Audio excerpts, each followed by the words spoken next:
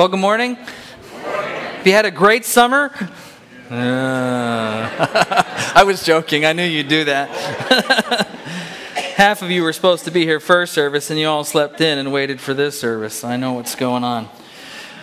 Regardless of the dreariness of the summer, we serve a great God, and we're here to worship Him. And we're here not to remind Him of anything He doesn't know, but to remind ourselves of what we need to know. So let's pray and ask for His help as we go to the Word. Father, we know that You give us what is good and what we need. You give us what is best. We can trust in You. Father, You have spared nothing from us. You have given us Your best in this created world. You've given us Your best in the inspired Word of God. You have given us Your best supremely in Your Son, Jesus, as a sacrifice for our sins. You've given us Your best in sending the Holy Spirit, God the Spirit, to indwell us and empower us to live life as You intended. And so, Father, this morning we want to give You our best. We want to give You our best praise as we sing. We want to give You our best attention as we worship in the study of Your Word. We want to give You our best obedience as we listen to what Your Holy Spirit would prompt us to do. So we give You our best now. In Jesus' name, amen. If you'd open your Bibles to John 12, that's where we are. We're finishing the second half of that chapter, starting at verse 20, and we'll go on to verse 50 there. And while you're finding that, I want to give you some phrases that kind of came to mind as I was reading this passage. The tipping point, the straw that broke the camel's back, the last straw, or the watershed moment. And the title of the message this morning is The Moment of Truth. And all of these expressions sort of communicate the same idea that something can exist in a certain status for even a long period of time. And then suddenly even a small catalyst can bring about and create a dynamic change. And even though that trigger itself can be very, very small or seemingly insignificant, the change that it can initiate can be absolutely massive. We see this this phenomenon in the natural world. We see pressure that might build slowly under the earth, invisible to the naked eye, and then a certain threshold is reached. The tension must release, and plates under our earth, underground, slip, and a massive earthquake occurs. Or an avalanche finally gives way. Or a hillside is saturated with just one drop too much, right? Just one too many drops. And finally, the hillside that's been waiting there ready to go goes.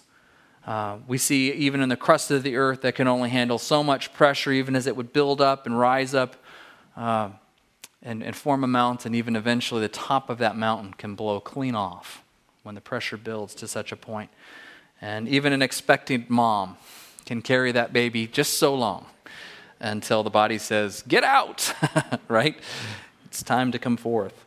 And we sort of see this kind of a thing here as we go into John chapter 12. We see this kind of moment occur in the ministry of Christ. And amazingly to me, it seems like a really insignificant trigger that occurs here. But it sets in motion the hour predicted and appointed since the fall. It's just a very quiet, seemingly innocuous event. But it triggers the moment we've been waiting for. Up to this point in the Gospel of John, Jesus has frequently said, my time has not yet come, right? We've heard this again and again. My time has not yet come. And then suddenly a conversation ensues in which Jesus responds, the hour has come for the Son of Man to be glorified. And so that's what we're going to look at here. What actually triggered this thing? What happened such that the hour has come? Look at verse 20. Now there were some Greeks among those who went up to worship at the festival. They came to Philip, who was from Bethsaida in Galilee, with a request. Sir, they said, we would like to see Jesus. Philip went to tell Andrew. Andrew and Philip in turn told Jesus. And Jesus replied, the hour has come for the Son of Man to be glorified. Now, it's strange to me that it's the arrival of these Greeks that sort of trigger this appointed time, because it doesn't seem like a very significant event, right? We've seen the triumphal entry. We've seen people respond and praise thinking that this is God's Messiah. He's here. You would think that would sort of inaugurate it. We've seen the raising of the dead. There were witnesses to this. Lazarus was raised from the grave. You would expect that that might trigger sort of this particular hour. You've seen Jesus go into the temple and cleanse the temple. That happened right about this same point. And you think that might be the big moment. But it's actually none of those. It seems mysteriously that it's a conversation with these Greek visitors. In fact, the conversation doesn't even happen, or at least it's not told to us. We're simply told that they came looking for Jesus. And I don't know about for you, but for me, it makes me go, well, who are these guys? You know, and why is this the event that triggers this hour that has been waited for? What we understand is that these are God-fearing Gentiles who had come to Jerusalem to worship Yahweh during the Passover. And this was not an uncommon thing. In fact, the temple was even designed to accommodate this. I have a picture here for you to look at of the temple, or at least an artist's rendering of it. And if you look carefully, you can kind of see around the central issue, the central area here, we see this almost like a barricade, this perimeter around it. And on the outside part of this barricade, we have this area which is known as the court of the Gentiles. In other words, Gentiles are non-Jewish people who wanted to come and worship Yahweh, could in fact do that, but only to a point. They were limited. Can you imagine if we had a barrier outside that said, hey, we're glad you came to worship, but if you're from Nenana, you can only come this far. You know, no offense, but, you know, this is it. But that's kind of the way things were. And they were granted access, although it was a little bit in a limited fashion here. In fact, crossing that boundary was done upon pain of death. You know, I'm not sure there's much you could do in this church that would bring about that penalty for you. The impression that we get, if we kind of look at this, I mean, again, it's somehow the arrival of these Greeks showing up looking for Christ. Somehow the conditions have been met. Somehow the hour of Christ's glorification has come. And you get the impression that it is maybe the pseudo-worship of the triumphal entry, the cleansing of the temple, contrasted with Mary's and Martha's beautiful worship, and then the arrival of these Greeks, these folks outside of Judaism looking for Christ. You get the sense that it's almost the complex of things that provide the tipping point. The conditions are just right. In other words, the Jewish rejection of Jesus is at its pinnacle. It's reached a threshold. And simultaneously, the message of Christ has gotten out now to the Gentile world, such that they're coming to look for Jesus. And I would tell you, this is good news for you and for me. These are sort of some of our prototype folks that have access to Christ. Earlier in John's Gospel, we have seen Jesus refer to his ministry to this people, that his ministry would extend to sheep who are not of this fold. And I told you at that time, he's referring to Gentiles there. And those that were scattered children, same kind of thing. And so we've frequently heard Jesus say, my time has not yet come, but suddenly when God-fearing Gentiles come inquiring about Jesus, the hour of glorification is set into motion.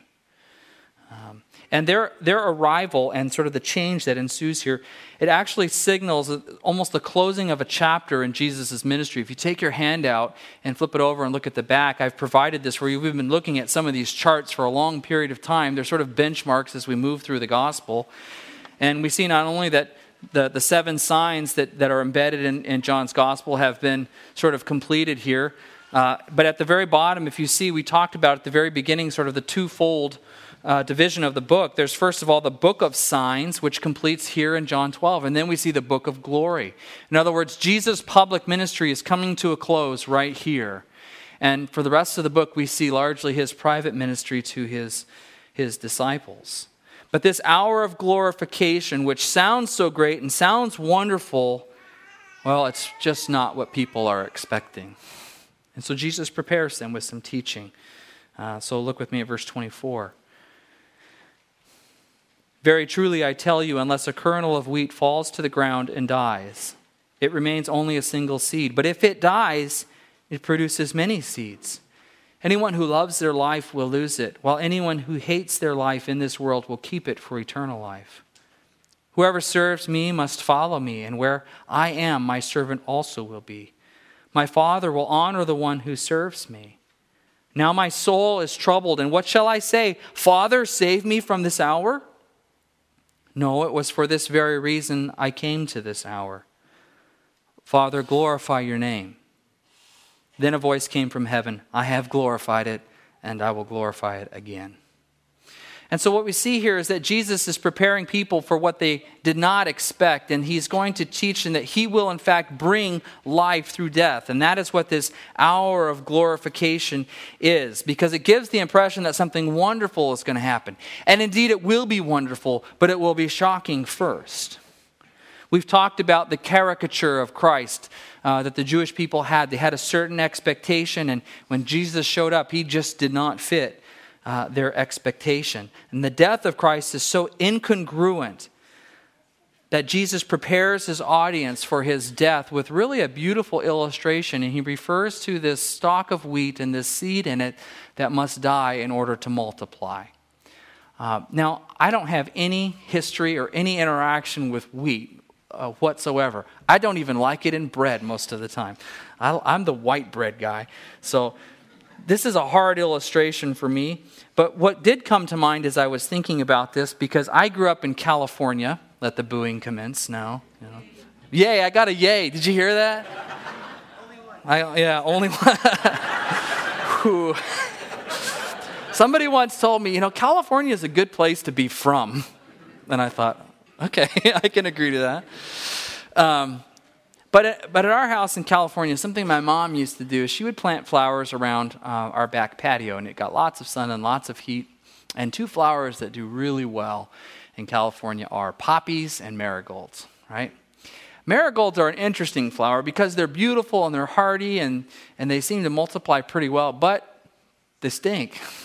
Right? Which I understand is the purpose of them. You plant them around your garden to repel insects and bugs that might otherwise damage it. Just a little bit of free gardening tips there. This is a full service. And but the other one that we would plant are poppies. And those multiply really well too. But one of the things that we would do at the end of each season, each growing season, is we would go out and harvest the seeds. So in a marigold, many of you know this, you pluck the flower after its bloom has kind of gotten ugly. And we used to just put them in little plastic baggies and let them dry out. And you can actually pull the flower out of the little husk, and inside there are all these little black-headed seeds. And so we would collect these things. And we would do the same thing with the poppies. There were these little long pods, and inside were lined up these little black seeds that for some reason we eat on muffins. I don't understand that. But those seeds are there. And so we would pull those out and we would harvest them, and the next year we would plant them again. And the result was that each year the flower bed would grow. And it would grow out and it would get bigger, and you'd have these beautiful orange, vibrant colors, and some of them smelled good and some of them didn't. But nevertheless, it grew, it expanded, and it went out from where it started. And Jesus speaks similarly about the life that will come through his death. As he gives his life and as he is put into the ground, so life comes through his death. So it is expanded, so it is given to others, so it is extended to you and to me, that we might experience the life that comes only through faith in Jesus Christ. But it was a contrast to what his followers were expecting. And then he goes a step further, and he actually challenges his followers in the similar way that they will find life through death to self, is how I'll express it here. And so Jesus invites us actually to participate in this same kind of sacrifice. In other words, the invitation here to follow Christ in this case is not just an invitation to follow him with a life of imitation. Now, that is certainly something that Jesus teaches. But what he is teaching is that there is a moment of response here. There is a death to self that we must enter into in order to follow him for our lifetime. And so he's calling for a specific decision, a specific action, a death to self and a living for God in his glory. It means we have to unseat that person who wants everything to center around us. We have to unseat that person in our life and say, you no longer get that throne. It is a surrender. It is a sacrifice. It is a death to self. And we are saying, Lord, I want you to take up occupancy and residency in my life. I want you to be the supreme being. I want you to be the rightful authority. I want everything in my life to be about and directed towards you and your glory. It is an unseating of who is Lord in our life. It is a death to self. And it is costly. Back in 1989, a popular movie came out, and some of you will remember this. It was called Dead Poets Society. Remember this? And sort of in this movie, there was an inspirational teacher that came along, and he began to teach an English class, and he brought poetry to lives of some of these young men. And in particular, this phrase became sort of the mantra throughout the movie, and it was the Latin phrase, carpe diem, which means seize the day. And his message to them was that you have got to go for it in life. You've got to suck the marrow out of life, is the way that he expressed it. Because we're not here that long and then our life is gone. And Jesus gives us the exact inverse to that message. He says, you don't have to suck the marrow out of this life. You have to relinquish control of this life. You have to quit striving and quit managing and quit working and quit earning and quit trying to do this thing on your own. In fact, you have to surrender this life in order to find the life that is truly life. In the best case scenario, these kids would go on living a hedonistic life and finding its emptiness. In the best case scenario for the Christian, we sacrifice, we give up something, we renounce something, we surrender it only to find life that is truly life and to find it for eternity. St. Augustine has said it maybe better than anybody else. He says, you have made us for thyself, and our hearts are restless until they rest in thee. And I want to relate this to us. I think there are many people, maybe probably in the room this morning, that are in the process of rejecting God in the name of freedom. And a desire to live without some kind of religious constraint. The thinking is, if we were to accept Christ as Savior and pursue a life of discipleship, well, then Jesus would really cramp my style. And it's not that Christ himself is a person that we deplore or that we find reprehensible, just maybe inconvenient. There's a sense among many youth today that is, I'm simply going to delay a life of discipleship for later. I'll get serious about Jesus later because right now I just want it to be about me. And what we find is that person who has that sentiment ends up so often finding themselves empty and wanting and very likely in bondage to those things that they pursued in the name of freedom. And at this point, I want to be careful here because I don't want us to all sit here thinking that I'm talking about other people.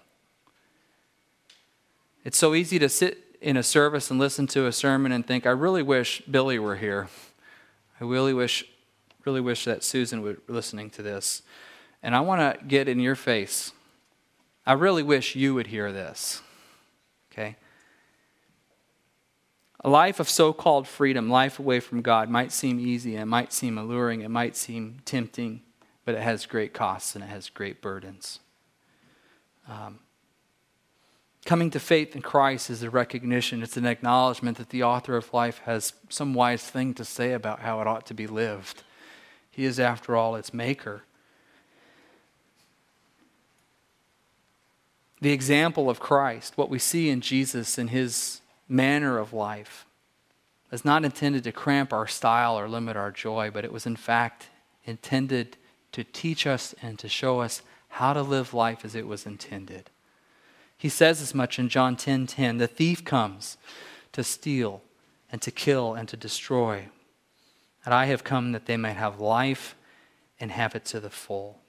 And I want to tell you, discipleship, coming to a saving knowledge of Jesus Christ and following it up with a life of obedience and imitation, is a costly venture. I'm not going to soft sell that to you. It's costly, but it pays rich dividends. It is a rich life. It is life as God meant it to be. And as we go on in this section here, we see that Jesus, he not only invites us into this kind of life, to find life in him through this death to self, but he goes on to impress upon us the urgency and our need to do it now. And I'm going to come back to that in just a moment here, but that's what's coming. But another thing that shows up here is we see once again in Jesus' life and ministry that all that he does is for the glory of the Father. We see a selflessness consistently in Jesus' life. And we see this in verse 28 when he says, Father, glorify your name. Consistently throughout the gospel, we see Jesus giving honor to the Father. And I want to tell you that something that has been a bit of a burden and a bother to me throughout my lifetime and throughout my discipleship. I know some of you probably appreciate that I bring to you some of my questions and my struggles, and some of you probably wish I just keep them to myself. But nevertheless, you're hostage right now, so I get to share with you. One of the questions I've had in my lifetime kind of wrestling with the Lord on something is this: if the main objective of God is to bring glory and honor to himself, then why bother creating a world that could fall or that could rebel or that after all he knew would rebel? How does that bring glory to God, to create a world that could and would do that? In other words, why the human experience? That's one of the questions I've wrestled with. And the answer that I've come to over the years in searching the scriptures is this: that if that God the Father is able to display aspects of his character and his nature and his magnificence that we would not otherwise see. We see them specifically through the rescue of fallen and rebellious mankind. In other words, we see a greater dimension of his wisdom such that he would put in place a redemptive plan. We see his power, that he is able to execute it and achieve it. We see the forgiveness of God that we would not know otherwise. We would not understand that God is a forgiving God unless there was a rebellious world. We would not see his grace on display. We would not see his patience for our sin. We would not see his justice. We would not see his love. We would not see his generosity. We see those attributes of God specifically because of the rebellious nature of mankind. And so what I'm trying to say is we see the glory of God supremely demonstrated, not in that he created a world that was flawless, that would never have any mistakes, but we see it in that he has redeemed a broken and rebellious world. The resurrection of Lazarus is sort of an illustration of this. The glory of Christ was best demonstrated not by showing up on time and preventing Lazarus' death, but showing up after the fact and pulling him from the grave. And so just as Christ's glory was supremely demonstrated in that moment, so God's glory is best demonstrated not in preventing the fall of man, but in rescuing us from our own rebellion. And so we're reminded here too that in sort of these dark hours and this trouble along the way, that we're not experiencing the abandonment of God, but we are experiencing opportunities for his greater glory. And Jesus, in fact, teaches us how to pray when we experience these dark hours. He says, now my soul is troubled. I just got to tell you, here is an invitation from Jesus that we can be honest with the Father in our prayers. You know, by the way, you're only telling God what he already knows. But I think we honor him when we do that with honesty and intimacy. My soul is troubled. I'm a wreck about this. I'm upset about this. I have a problem, and I'm bringing it to you, Lord.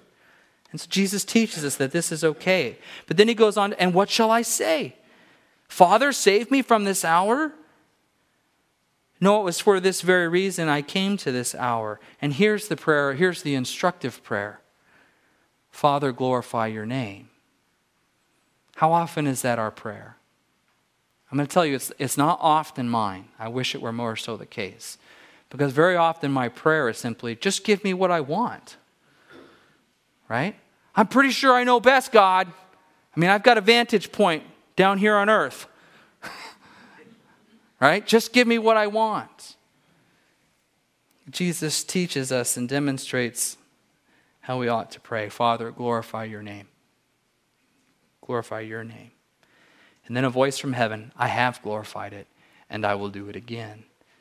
And so we're encouraged, we're reassured with these words that God is consistently, steadily about his own glory, And boy, you want to have some answered prayers? Get on with glorifying God and keeping that as the supreme charge of your life. Jesus goes on to show us how pivotal the cross is here in verse 29. The crowd that was there and heard it said it had thundered, and others said an angel had spoken to him. Jesus said, "This voice was for your benefit, not mine. Now is the time for judgment on this world. Now the prince of this world will be driven out.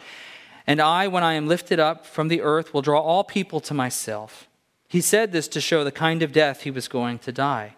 The crowd spoke up. "We have heard from the law that Messiah will remain forever. So how can you say the Son of Man must be lifted up?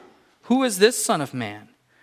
Then Jesus told them, "You are going to have the light just a little while longer.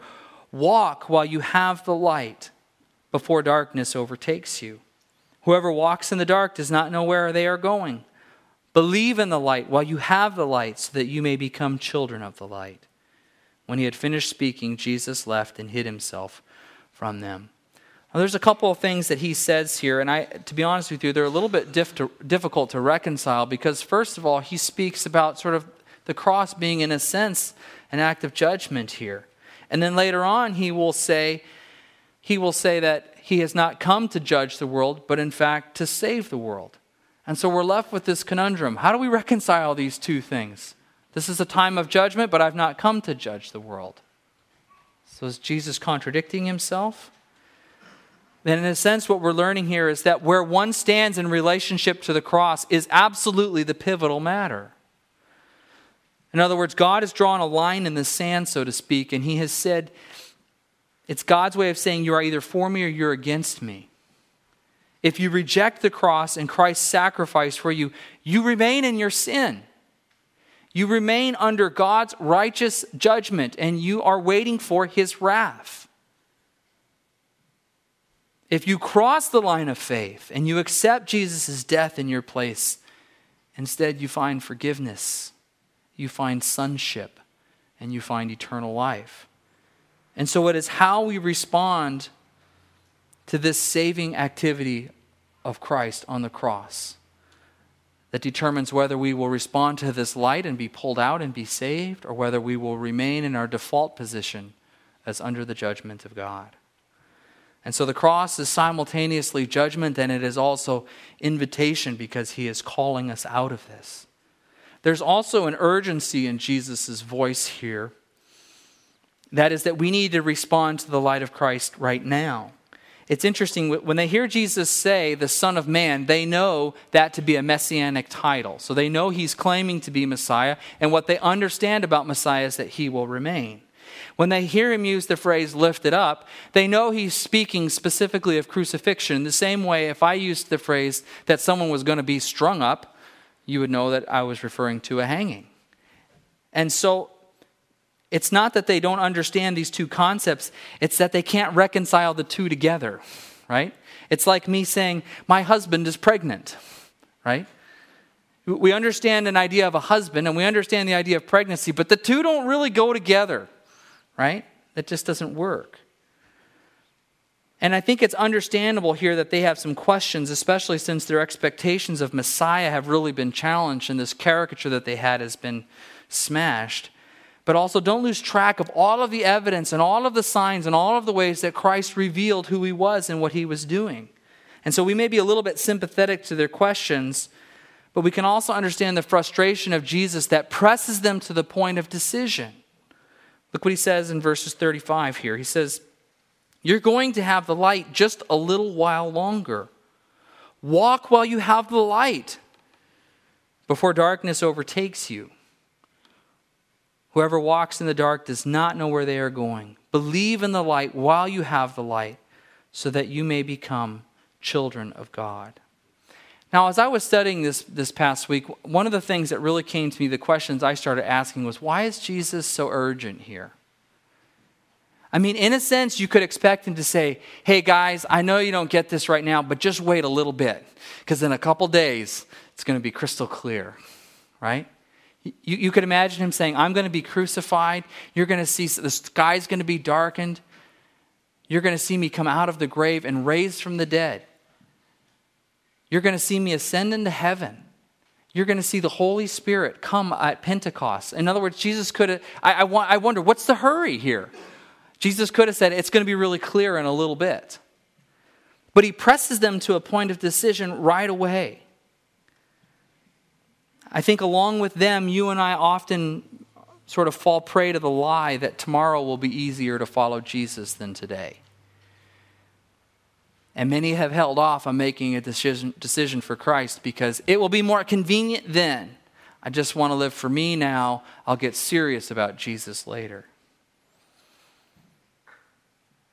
The prideful nature of mankind, too, is such that when we make a decision, we tend to look for evidence to support the wisdom of our decision.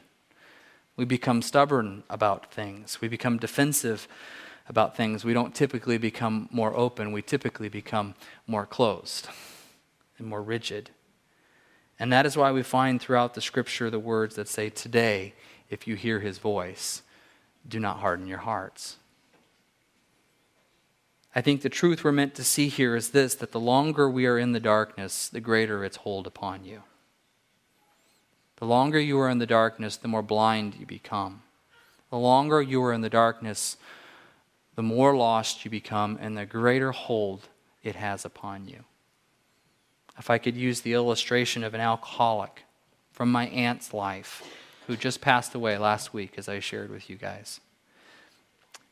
She's been through detox twice.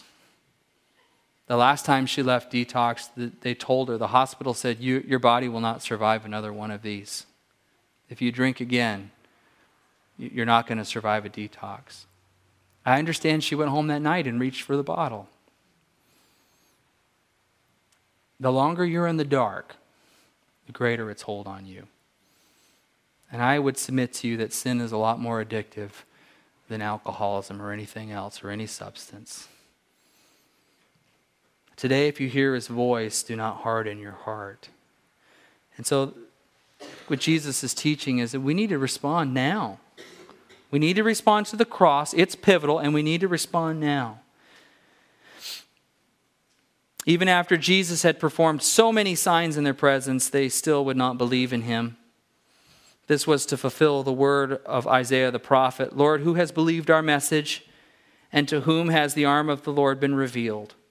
For this reason they could not believe, because as Isaiah said elsewhere, he has blinded their eyes and hardened their hearts, so they can neither see with their eyes or understand with their hearts, nor turn, and I would heal them. Isaiah said this because he saw Jesus' glory and spoke about him. Yet at the same time, many, even among the leaders, believed in him, but because of the Pharisees, they would not openly acknowledge their faith for fear that they would be put out of the synagogue, for they loved human praise more than praise from God. Then Jesus cried out, whoever believes in me does not believe in me only, but in the one who sent me. The one who looks at me is seeing the one who sent me. I have come into the world as a light so that no one who believes in me should stay in darkness. If anyone hears my words but does not keep them, I do not judge that person, for I did not come to judge the world, but to save the world. There is a judge for the one who rejects me and who does not accept my words. The very words I have spoken will condemn them on the last day. For I did not speak of my own, but the Father who sent me commanded me to say all that I have spoken. I know that his command leads to eternal life. So whatever I say is just what the Father has told me to say. We see three things here that I don't have the time to fully unpack, so I'm going to lay them out fairly quickly. First of all, we see that God has given us reasons to believe. If you're looking for reasons to believe, they're there. They're clear. We see this in the 7 signs that Jesus demonstrated. We also see that God will ratify our unbelief. In other words, if we are hard-hearted and we reject the clear gospel and we reject the light of Christ and we stay in that posture, then God will simply say, I will give you what you want. You want life away from me, you may have it. We also see, however, that Christ came as a light to call us out of darkness. That was the purpose of his coming. And I want to leave you with a bit of an encouragement here, because no doubt many of you are sitting here and there is someone on your heart, a loved one, or a family member, and you've been praying for their salvation. This is a hard message if your heart is breaking over someone who has not been walking with the Lord. But I want to leave you with this encouragement, and that is this, that God-fearing Gentiles came to inquire about Jesus. They responded to the light. Right? They came, first of all, seeing Yahweh and wanting to participate in worship, and they came to the temple during Passover. The beginnings of light. And then when they saw Jesus on the scene, they wanted to know about this guy, and they came asking, where is this Jesus? In other words, they had left sort of the dark corners of a godless life, and they left the dark corners of Judaism in search of Jesus. And they serve as an encouragement to us that people do respond to the light of Christ. And we need to continue to pray for them. This morning I have presented you with the gospel of Jesus. Our default position of all of us is under the wrath of God because of the sin of mankind. But God has provided a way out through Christ, through our faith in the cross, and through His work there. And so my prayer for you this morning is this, that this would be a watershed moment for your life, that this would be a moment of truth and the catalyst for dynamic change in your life. That whatever pressure has been building over time or whatever sequence of events have been unfolding, whatever God has been showing you about yourself and your need for Him, that you would respond in this moment and not take one more step in darkness and in hardness of heart. And so I'm going to lead you in a prayer in just a moment. And I want to tell you this, I can say this with absolute certainty. The wisest thing you can do if you don't know Jesus is to surrender your life to Him right now. And I'm going to give you an opportunity to do that. So if you would bow your heads, I'm going to lead you in a prayer. And if this is your moment, have courage and come to meet your Savior. God, I know that I am a sinner. I know that my heart is far from you at times. I know that I have sinned. I know that I have the guilt of sin upon me. I know that I am deserving of your righteous wrath. But I see your wisdom and your power and your goodness and your love and your grace and your mercy, and that you sent your Son Jesus to die in my place, that my sin would be poured into Him and crucified and killed at the cross, that I might be made righteous and holy. So, Father, I receive this free gift. I accept Jesus as my substitute and my sacrifice. I rejoice that I am now in the family of God, that I am a son or a daughter of yours with an inheritance to come of eternal life. Father, even as we work through that prayer, even as we work through this passage and we reconsider the light of Christ, we are thankful. For we're all sinners in need of a Savior. And we say thank you for giving us what we need. We pray all of this in Jesus' name. Amen.